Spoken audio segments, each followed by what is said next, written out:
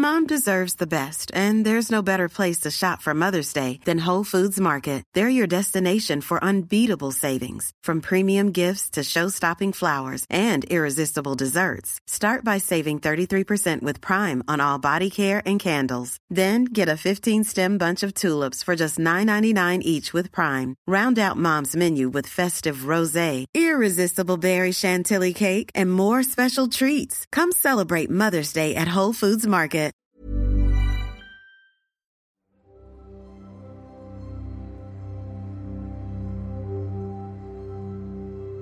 Hello, I'm Nate Fisher, and this is Timeline Tapes, the podcast from Timeline, the home of world history on YouTube.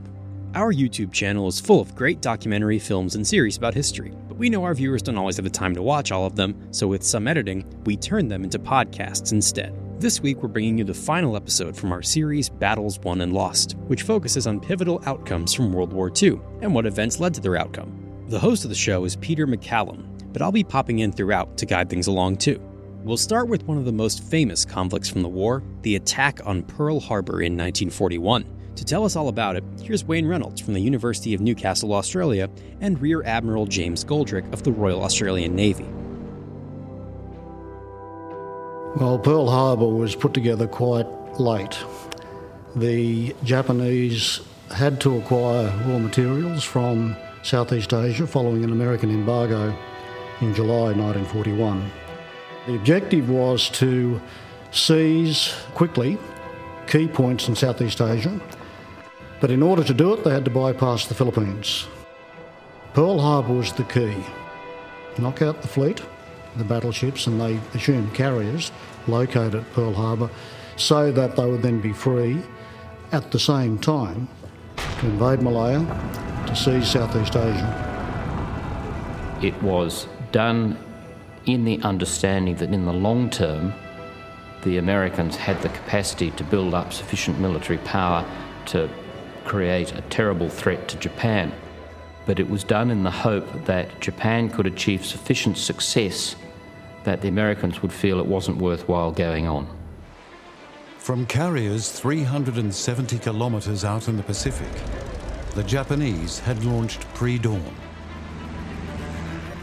The first waves fell on Pearl Harbor at 7:40 a.m. In that first attack, 40 torpedo bombers, 49 high-level bombers, 41 dive bombers, and 43 fighters swept around the west of the island of Oahu to hook up into the great naval base, the natural harbor in the south of the island. The first attack lasted for 30 minutes. Out of a clear sky came the treacherous Japanese attack on Hawaii. The whole world knows now how Japan assaulted the American naval base without warning, without a declaration of war, and while her envoys were actually negotiating in Washington. In addition to anchorages, the first attack had targeted air bases: Wheeler Field, Hickam Field, Kaneohe, and Ewa, grounding any possible opposition to the second raid. There were 354 American aircraft on the island, of which 188 were destroyed and 159 damaged. 7 escaped unscathed.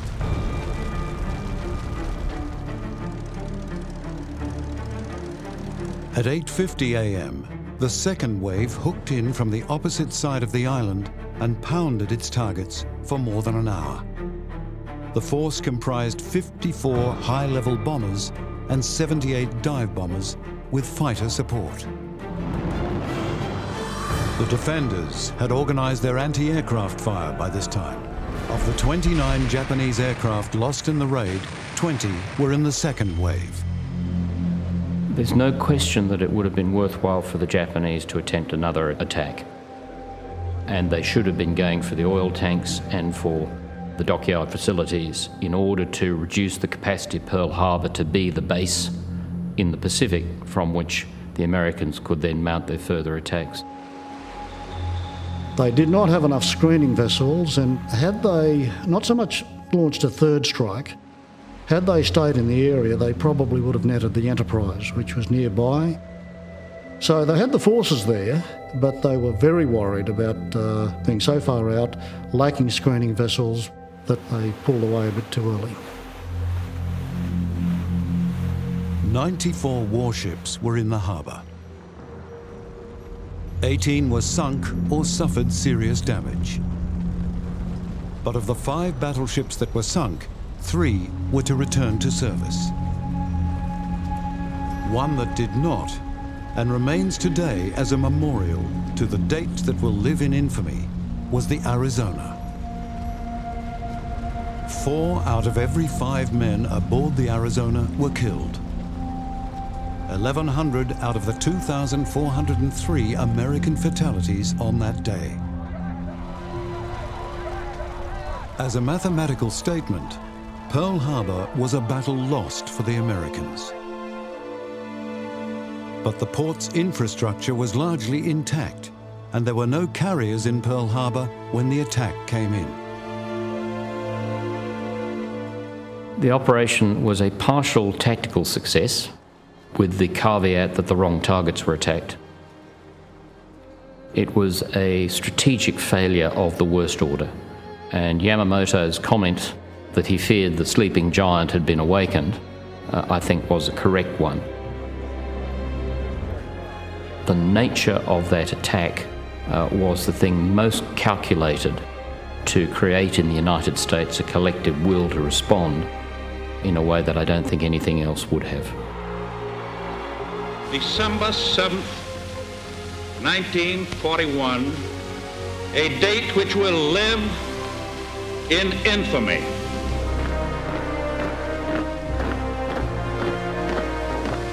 The United States of America was suddenly and deliberately attacked by naval and air forces of the Empire of Japan.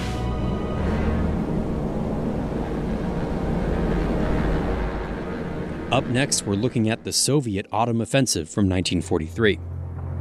On the 12th of August 1943, Hitler ordered construction of a new defensive line on the Eastern Front, the East Wall. But he forbade any thought of withdrawal to the position. So, as autumn began to be felt, Axis forces stood as much as 300 kilometers ahead of the wall, which was itself well inside Russian territory. On August 26th, the Red Army began its autumn offensive.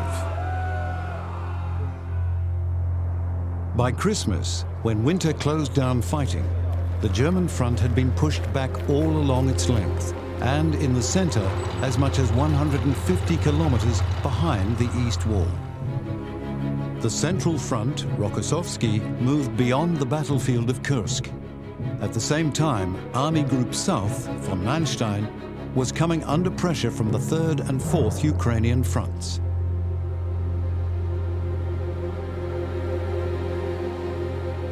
When Hitler visited von Manstein's headquarters on the 27th, he was called on to decide whether to reinforce Army Group South with formations from the center or permit a withdrawal behind the line of the Dnieper. He couldn't decide. When he went on to visit von Kluge at Group Center HQ, he was persuaded not to reinforce von Manstein. 4th Ukrainian Front, Tolbuchen, liberated Taganrog 2 days later, and momentum was all with the advancing Russian forces. On September 2nd, Central Front reached the Bryansk-Konotop Railway, completing their break-in to the German line. A week into September, and the Caucasus Front moved on the Taman Peninsula. On the 10th, they took Mariupol by amphibious assault.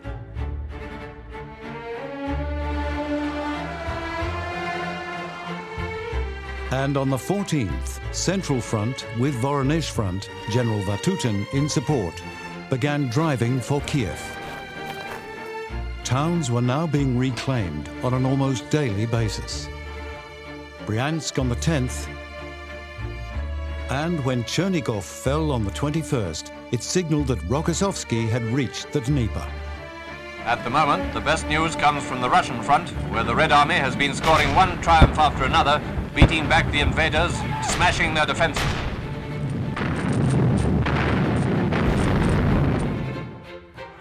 On the 22nd, Vatutin's front began to cross the Dnieper. General Vatutin, commanding the 1st Ukrainian Army, drives on beyond the Dnieper on a wide front. Malinovsky's command crossing further south on the 26th, by which time Smolensk and Roslavi had fallen.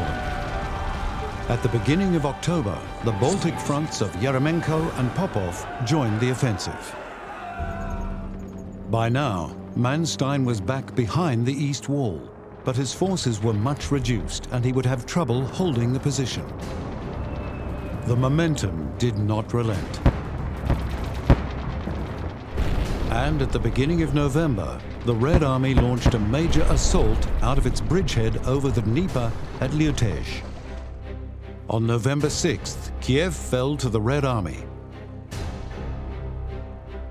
And when, 6 days later, Zhytomyr fell, two fronts were able to combine in establishing a bridgehead of 160 by 240 kilometers, completely negating the utility, indeed the very idea, of the East Wall. The scale of the Soviet comeback is without parallel in military history. With the Allies poised for attack in the west, the Red Army blasts and batters the German barbarians in the east. As campaigning stalled with winter, the German armies were still intact, and they were still wholly on Russian soil. But the Soviet forces had advanced to a much stronger position from which to launch first the spring and then the epic summer offensive. Operation Bagration. Now we're going to assess the Second Battle of El Alamein from 1942. Here's Dr. Garth Pratton from the Strategic and Defense Studies Center at the Australian National University. When General Montgomery was appointed to command the 8th Army, he made one thing clear. He would not go onto the offensive until he had total materiel superiority.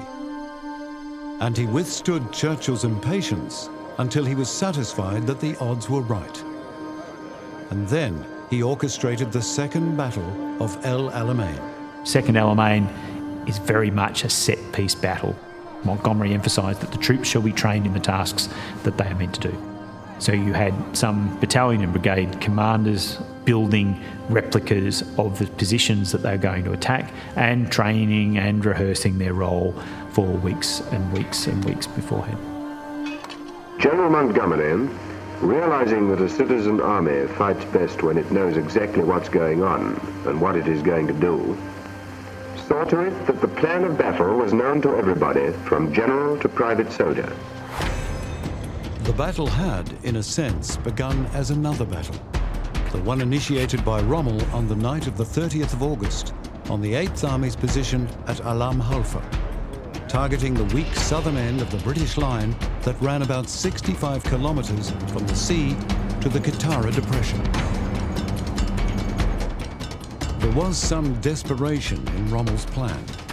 Of the 6 supply ships on which he had been depending, 4 had been sunk. His success now depending, in part, on the successful capture of British fuel dumps during his advance, or his armour would be stranded. Within 3 days, blocked by well-prepared defensive positions, Rommel was forced back on his start line. By Second Alamein, the balance of materiel and troops and logistics in the Middle East had tipped. This is the first major battle where the British forces exceed those of the Germans in all regards, in terms of air power, in terms of men, in terms of anti-tank guns, in terms of medium tanks. Montgomery has assembled his forces and he's massed them ready for this attack to break through the line. On the night of the 23rd of October, 900 guns opened their throats. And the Battle of El Alamein was underway. North to south from the coast to the Katara, Montgomery deployed a truly Commonwealth force. 9th Australian Division at the Coast Road, the 51st Highland Division, 2nd New Zealand and 1st South African, then 4th Indian and, further south, 50th and 44th Divisions and Free French, with 3 armoured divisions in support. 2nd New Zealand was the first advancing force to claim its first objective. It secured Mitaria Ridge, but 10th Armoured in support did not exploit the chance to break out. North of them, 9th Australia was slowed, passing through a minefield, with 1st Armoured hanging behind them. All this while, Rommel was away. He had gone to Germany on sick leave. On the 25th, he returned to his command. And to find that along the line from the British 13th Corps in the south to the intended main break-in in the north, the attackers had been checked and progress slowed. The resistance along the Alamein line was very strong. The British and Commonwealth forces were not able to break through. Montgomery's battle plan was delayed and essentially it had to be reset. Rommel launched armour to recover ground lost at Mitaria and Kidney Ridges, but was beaten back. Montgomery concluded from the progress of the battle that the main German concentration was in the north, facing the troops that he had charged with making the breakthrough. He responded by realigning the major thrust. This would now come south of the coastal sector in a new plan, Supercharge, where its principal opposition would be the Italian formations. 9th Australian was to continue pressure on the coast road, but the main line of attack would now be inland and westwards. Supercharge and the breakthrough began in the middle of the night of the 1st of November. 2nd New Zealand led the attack, supported by 1st Armoured Division, which took a heavy toll of 15th Panzer, which engaged it. Success was consolidated on November 3rd, when 4th Indian and the 51st were sent in against Kidney Hill.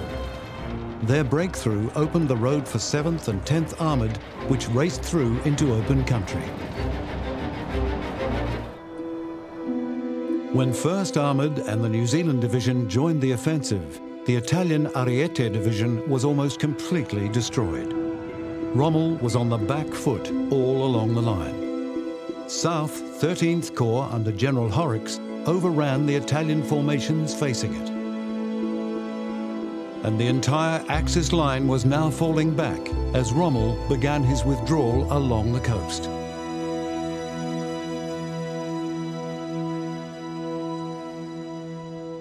By escaping, even if only to be pursued all along the North African littoral, Rommel had avoided the total defeat for which Montgomery hoped. If there's a criticism to be laid at this point in time, it's of the timidity of the Allied follow-up. But we also have to remember that a lot of Montgomery's units had fought themselves to a near standstill, breaking through at Alamein, that his armoured forces were starting to feel the toll of battle, that particularly the Australian division, it had been hammered in its fight to the north, so the capacity of Montgomery's forces to chase was quite limited as well. But by any assessment, Rommel had suffered a decisive loss. And the Allies, for the first time in the war, could celebrate a decisive victory. After Alamein, the Germans essentially are on their way out of North Africa. Dealing with North Africa starts the Allies thinking about their re-entry into Western Europe. And in many ways, it's the turning point in the war for the Western forces. Germans have received back again that measure of fire and steel which they have so often meted out to others. This is not the end. It is not even the beginning of the end, but it is perhaps the end of the beginning. Next is the Battle of the Atlantic from 1943, and Rear Admiral James Goldrick of the Royal Australian Navy. When the wars of East and West were joined by the Japanese attack on Pearl Harbor, the longest battle of the Second World War was already over 2 years old. It was known as the Battle of the Atlantic, and it started as the war in Europe began, with the Atlantic remaining a battlefield until the very last days of the war. It was the vital logistic battle of the war. Whether it failed or succeeded on either side really determined the course of the war, and how well it was going profoundly influenced what each side could be doing in other campaigns. There were periods in the first years of the war. The German U-boat commanders dubbed them the happy times, when it seemed as though the Battle of the Atlantic could decide the war, and decide it in favour of the Axis powers. But the tide of battle turned in the first half of 1943, after which it was clear that the Allies had control. The basis of Britain's imperial power had always been importing raw materials from and exporting manufactured goods to her colonies and dominions. This had made the United Kingdom more than usually dependent on imports for survival, and those imports must ultimately join one of the Atlantic sea lanes. After the fall of France, German aircraft, surface ships and submarines were based along the French Atlantic coast. From the airfields and ports of the French coast, their efforts to disrupt and destroy Britain's vital maritime lifeline became the Battle of the Atlantic. Germany's glamorous surface vessels, such as the Bismarck, Graf Spee, Scharnhorst and Tirpitz, took a toll. But each was picked off in turn by the Royal Navy. Aircraft sank ships, but not in numbers that would have forced the British Isles to its knees. The real threat was the submarine. The advantage the submarine has as a commerce raider, I think, was paramount. The submarines could attack unseen, were very difficult to detect. Once detected, were good at evading and could come and re-attack. The Germans also set up a pretty sophisticated system for working out where the targets were and for concentrating the U-boats to do mass attacks. Lessons learned in the First World War meant that from the outset, merchant ships travelled in convoys. Admiral Dönitz, commanding the submarine fleet, evolved a tactic to counter the convoy system. Rudeltaktik, which came to be called the Wolf Pack. It worked.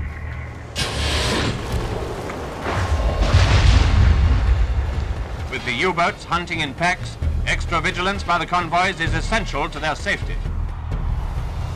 Dönitz never had as many submarines as he wanted, but then the Allies did not initially have as many escorts as they wanted. And for the first years of the war, there was a gap in the air cover where convoys sailed beyond the range of aircraft. As the battle wore on, tactics changed. New weapons were developed which were much more effective at destroying the U-boats. It was a constant battle of offence versus defence and developing technology on both sides.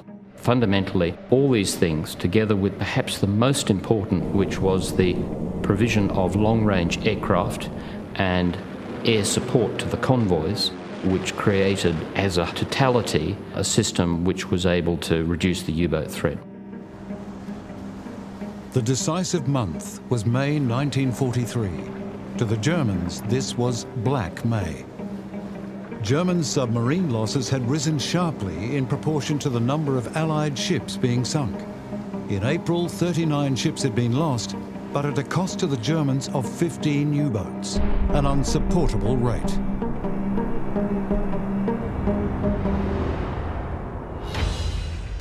And then convoy ONS-5, designated a slow convoy, sailed. 43 merchant ships were escorted by 16 warships. And in the Atlantic, the convoy came under attack from a pack of U-boats variously assessed at between 30 and 40 strong. Their attack went in on the night of May 4th. A Canadian Air Force Catalina sank one U-boat, an escort ship another. And 12 of the merchantmen were sent to the bottom. On the 5th, the escort group was reinforced. On the night of the 6th, the pack attacked again.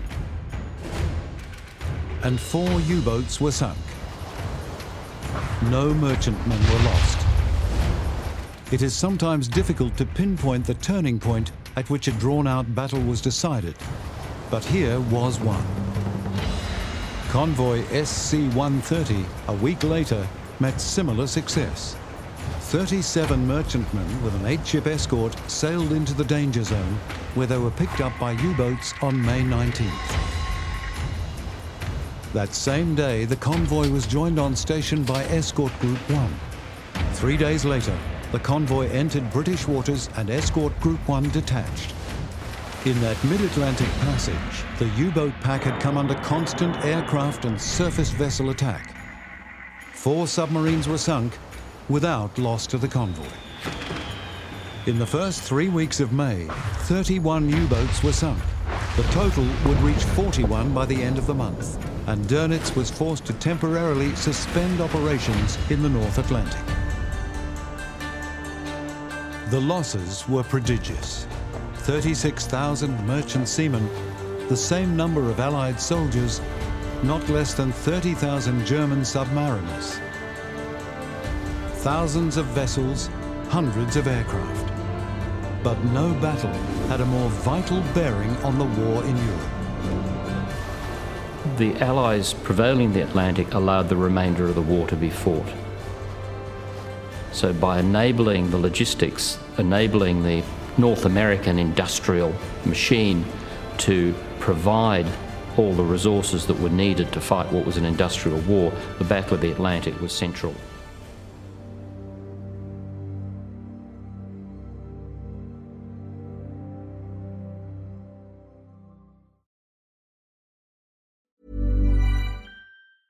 There's never been a faster or easier way to start your weight loss journey than with PlushCare. PlushCare accepts most insurance plans and gives you online access to board-certified physicians who can prescribe FDA-approved weight loss medications like Wegovy and Zepbound for those who qualify. Take charge of your health and speak with a board-certified physician about a weight loss plan that's right for you. Get started today at plushcare.com/weight loss. That's plushcare.com/weight loss. plushcare.com/weight loss. Sick of being upsold at gyms?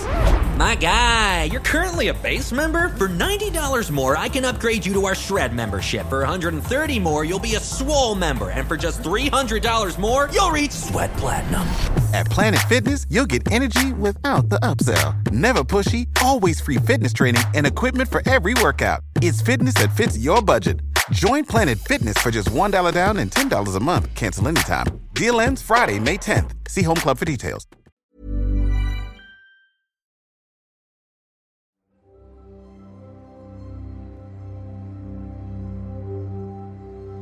Welcome back to Timeline Tapes. Now we're turning our attention to 1942 and the Dieppe Raid with Dr. Dean Peter Baker from the Australian Centre for the Study of Armed Conflict in Society. With the Soviet Union coming under immense renewed pressure in the early summer of 1942, as well over 100 Axis divisions renewed their assault, Stalin demanded more of his allies. Stalin wanted Churchill to open up a second front, but he just wasn't in a position to do that at the time. So Churchill reasoned that a major raid could be a kind of compromise. If they could take a significant port, that would show the Germans that they were vulnerable in that area. That would then force Hitler to redistribute some of his forces down to protect that part of Europe, which would in turn take some of the pressure off the Red Army and, importantly, show Stalin that Churchill was doing his part, that he was a willing partner and not just sitting back while Russian lives were being taken en masse.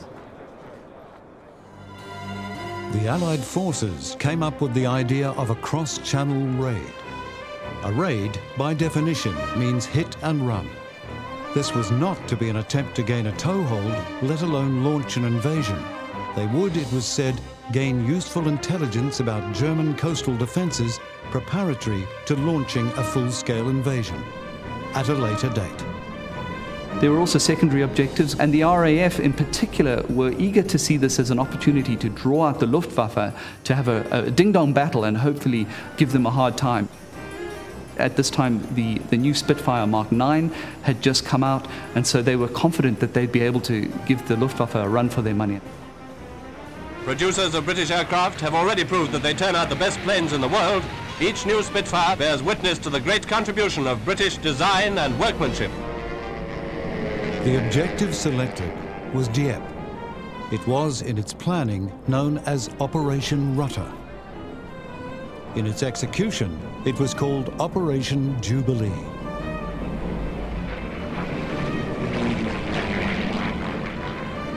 British Lieutenant General Bernard Montgomery's Southeastern Command provided the troops for the operation and planned a frontal assault without heavy preliminary air bombardment. Under pressure from the Canadian government to ensure that Canadian troops saw action, the Canadian 2nd Division was selected for the main force. They would assault the town while British parachute units attacked German batteries on the headlands as a diversion. That never happened. Bad weather caused delays. Montgomery was sent to North Africa to find the 8th Army and fame. The code name was changed to Jubilee, and Lord Louis Mountbatten took over planning. The air bombardment on Dieppe was reduced for fear of French casualties. Destroyers were allocated to bombard the shore. It was judged that battleships were too vulnerable that close to the coast. The parachute operation on the flanks was cancelled. An intelligence on which planning was based was patchy and in some cases laughable. German gun positions dug into the sides of the headland cliffs were not spotted by air reconnaissance, and planners assessed the beach gradient and its suitability for tanks by scanning holiday snapshots. The Royal Marine Commando was to land in fast gunboats after the main force had gone in. They were to destroy the Dieppe dock installations and capture documents in a safe in the port office. The break-in was to be the special responsibility of a Marine who had been a burglar in civilian life. It has recently been suggested, as documents have been declassified, that their real objective was a new Enigma machine, which was defying British cryptanalysts. The naval intelligence officer planning that part of the raid was Ian Fleming, later to find fame as the author of the James Bond novels. Now, is this true? Well, we certainly know that Ian Fleming was there at Dieppe. It was his only battle experience from World War II. So that is certainly true. We certainly know that it was a goal of the Dieppe raid to gather intelligence, so that certainly fits. So it's very possible.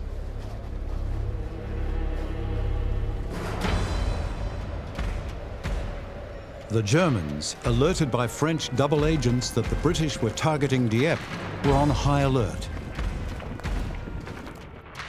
It began with the Navy taking the Army across a calm channel in that dim light just before dawn.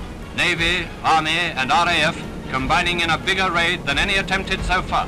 The raid began at 0450 on the 19th of August, with the faint remaining hope of surprise having been lost.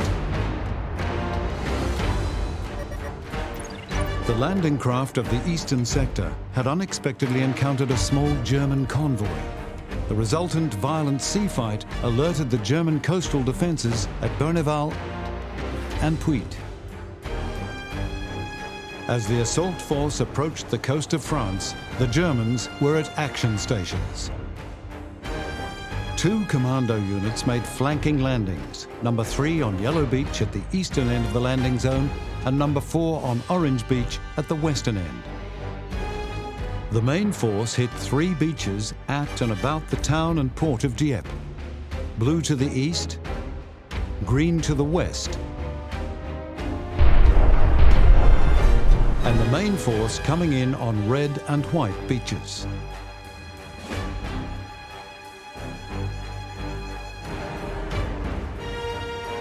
Number 4 Commando successfully stormed the Varangeville battery and was the only unit to capture all of its objectives.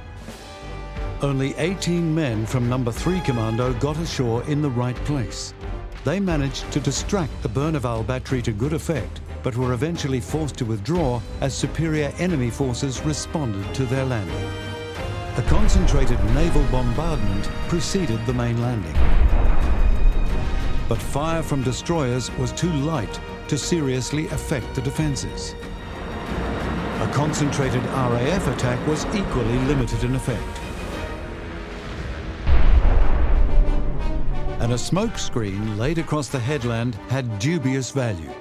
Indeed, it was a factor contributing to sending in reserves with fatal consequences when the outcome of the original assault was misinterpreted.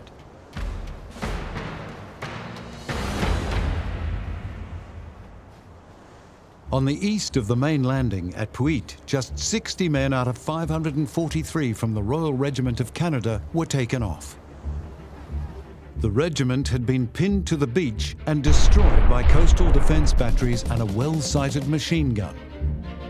Only a handful of the men of the South Saskatchewan Regiment reached their objectives, with others from this regiment landing in the wrong place. The Queen's Own Cameron Highlanders of Canada, despite being landed late, managed to push further inland than any other troops, but were forced back when German reinforcements rushed up. Half an hour after the flank landings, the main assault started. The Canadian Essex Scottish Regiment and Royal Hamilton Light Infantry, supported by 27 Churchill tanks of the 14th Canadian Army Tank Regiment. Most of the tanks lost their tracks as they were driven onto the shingle beach and became crippled targets for German anti-tank guns. Tanks that did cross the shingle were stopped by concrete roadblocks. Without tanks in support, the infantry was simply slaughtered by crossfire from machine guns hidden in the cliffs. Les Fusiliers Mont-Royal, launched straight at the centre of the town, were pinned down under the cliffs. A Royal Marine Commando was ordered to land to support them, a new task which caused chaos. When finally the mess was sorted and the commando moved, many of the craft were hit on the run-in. Those that reached the shore were killed or captured, and their commanding officer, Lieutenant Colonel Tigger Phillips, seeing that the mission was futile, stood up and signalled to those following to turn back. He was killed a few moments later. At 10:20, a little over 5 hours after the battle had begun, 5 hours in which everything possible went wrong, the withdrawal began. 5 hours after that, the last Allied troops had either been taken off, killed, or taken prisoner. 60% of the invading force was killed, wounded, or captured. And they had lost weapons, Dingo armoured cars, and Churchill tanks, which did not impress the Germans. Easy to fight, they said, with a poor and obsolete gun. The Royal Air Force lost over 100 aircraft, the Luftwaffe less than 50, and the Royal Navy lost 33 landing craft and a destroyer. Casualties from the raid included 3,367 Canadians killed, wounded, or taken prisoner, and 275 British commandos. German army casualties were 591. The argument began at once and has not relented. Was the Dieppe raid of any value? The principles of special operations are that it's got to be fast, it's got to be stealthy, and you've got to achieve surprise. And this operation was simply too big to achieve that. It was too complex. It couldn't be a special operation in that sense. They'd certainly been through it, but they were already talking about next time, even before they'd got into hospital. It is, of course, easy to make the case that lessons were learned, and that those lessons made a significant difference to planning for the invasion of Europe on D-Day in 1944. It is rather more difficult to make the case that the lessons could not as easily have been learned by better use of intelligence, in both of the meanings of that word.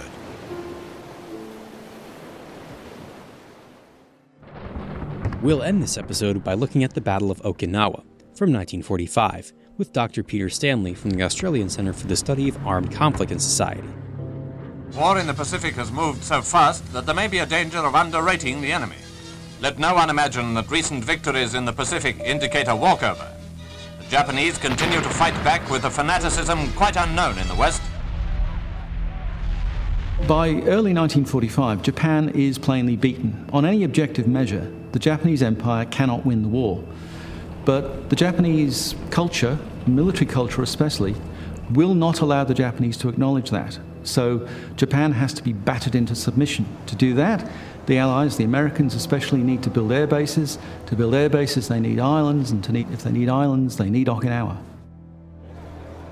For the invasion of Okinawa, 430 assault transports had been loaded at 11 ports from Seattle to Leyte.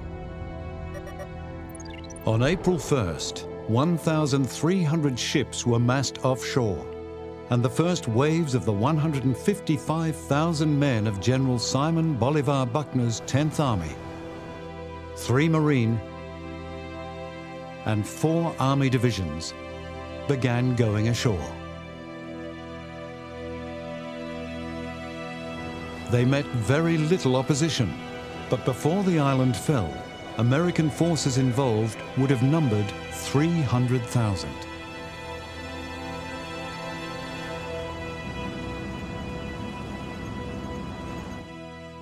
General Ushijima, commanding the Japanese 32nd Army, had pulled his forces back, deciding not to contest the landing, but to meet the invasion south of the Shuri Line.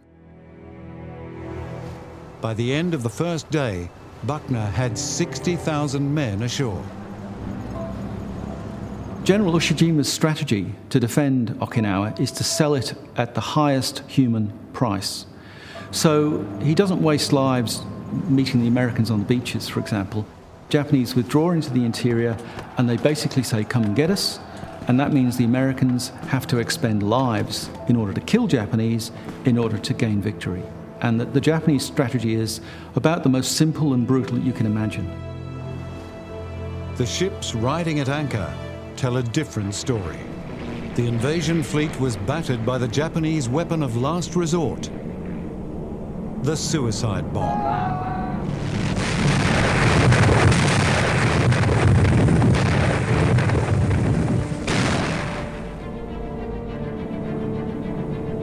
Just minutes after 4 o'clock. It hit the superstructure. Everything went black. We knew we were hit because we were aft, we were machinery aft. Machinery forward was still good. Over the next few days, the Japanese launched kamikaze assaults on the invasion fleet, which did not wholly relent in all the weeks of fighting that lay ahead. Here, a Japanese V-pilot has ended his career with a direct hit on a carrier of the Essex class.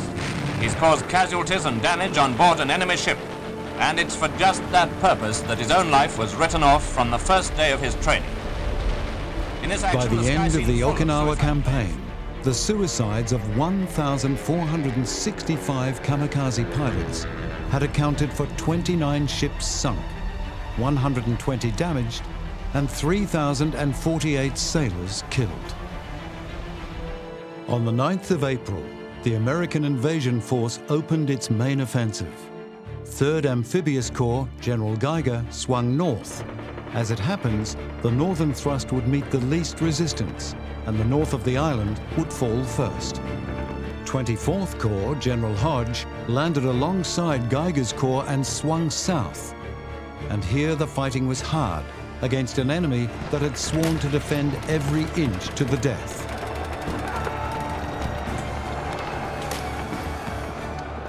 Advancing in parallel along opposite coasts, Geiger's corps reached Cape Hedo at the northern tip of Okinawa in less than 2 weeks, though the Motobu Peninsula was not secured for another week. By this time, the Americans have been fighting the Japanese for 3 years, and they've been through some appalling battles. They know what the Japanese are capable of, but on Okinawa it gets even worse. And it's probably the worst battle that the Americans fight in the Pacific. I mean, it was the worst ordeal you could imagine. Worse for the Japanese because they killed themselves if they weren't killed by the Americans. But both sides are suffering huge losses. Heroic dead of a combined Army and Marine force mark the grim battlefield of Okinawa, where one of the bloodiest engagements of the war is being fought. Thousands of Yanks have been wounded, and other thousands have sacrificed their lives to drive a fanatical foe from this vital base, the doorstep to Japan itself. In the South, it was a different story. The Americans came up against the well-planned fortifications of the Shuri Line and did not breach it and take the island's capital, Naha, until May 27th. Shuri Castle, key to the defensive line, fell on May 29th, with Japanese defenders now falling back for a last stand on the southern tip of the island. The fight to the last spirit of the Japanese soldier was nowhere more apparent than in the fighting for Okinawa. And it's estimated that out of 108,000 Japs on the island, 101,000 had to be wiped out before victory was achieved. Most of them were blasted out, one by one. On June the 17th, Japanese morale collapsed. The Japanese started to surrender in numbers.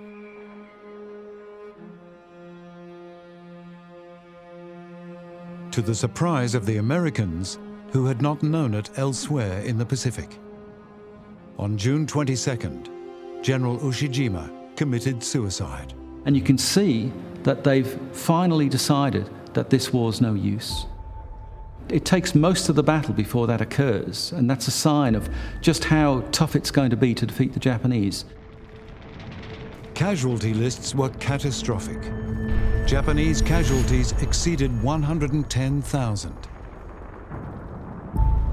America's 40,000 in battle and nearly 10,000 more to kamikaze. Okinawa is not where the Pacific War finishes, because the Americans and the British and the entire Western Allies know that they've got to defeat the Japanese home islands.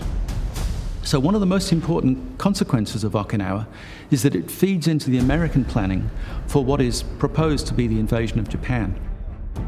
And it tells the Americans that they'll not only kill lots and lots of Japanese troops and civilians, but they'll lose perhaps 1 million troops of their own. That figure weighed heavily in the debate that would resolve the next phase of the war: the use of a new weapon. That's all from this episode and this series of Battles Won and Lost on Timeline Tapes. We'll have a new episode of Timeline Tapes for you next week. But if you'd like to watch some of our documentaries instead, you can always visit our YouTube channel. If you want to contact us, you can email us at timeline@little.studios.com, and you can also follow us on Instagram and Facebook. Those are both at TimelineWH. If you like this podcast, please subscribe if you haven't already. Tell your friends, and if you can, leave us a review. I've been Nate Fisher. This has been Timeline Tapes. Let's go down in history together. Even when we're on a budget, we still deserve nice things. Quince is a place to scoop up stunning high-end goods for 50 to 80% less than similar brands. They have buttery soft cashmere sweaters starting at $50, luxurious Italian leather bags, and so much more. Plus, Quince only works with factories that use safe, ethical, and responsible manufacturing. Get the high-end goods you'll love without the high price tag with Quince. Go to quince.com/style for free shipping and 365-day returns. When you make decisions for your company, you look for the no-brainers. And if you have a lot of mailing to do, Stamps.com is the ultimate no-brainer. It streamlines your processes to make your business more efficient, which makes you less busy. Mail checks, invoices, legal documents, and everything you need to keep your business running with Stamps.com. Seamlessly connect with every major marketplace and shopping cart. Schedule package pickups and see your cheapest and fastest shipping options from different carriers, with rates up to 89% off USPS and UPS rates. And with the Stamps.com mobile app, you can take care of mailing and shipping wherever you are. Make the same no-brainer decision as over 1 million other businesses with Stamps.com. Sign up with code PROGRAM for a 4-week trial, plus free postage and a free digital scale. No long-term commitments or contracts. That's Stamps.com. Code PROGRAM.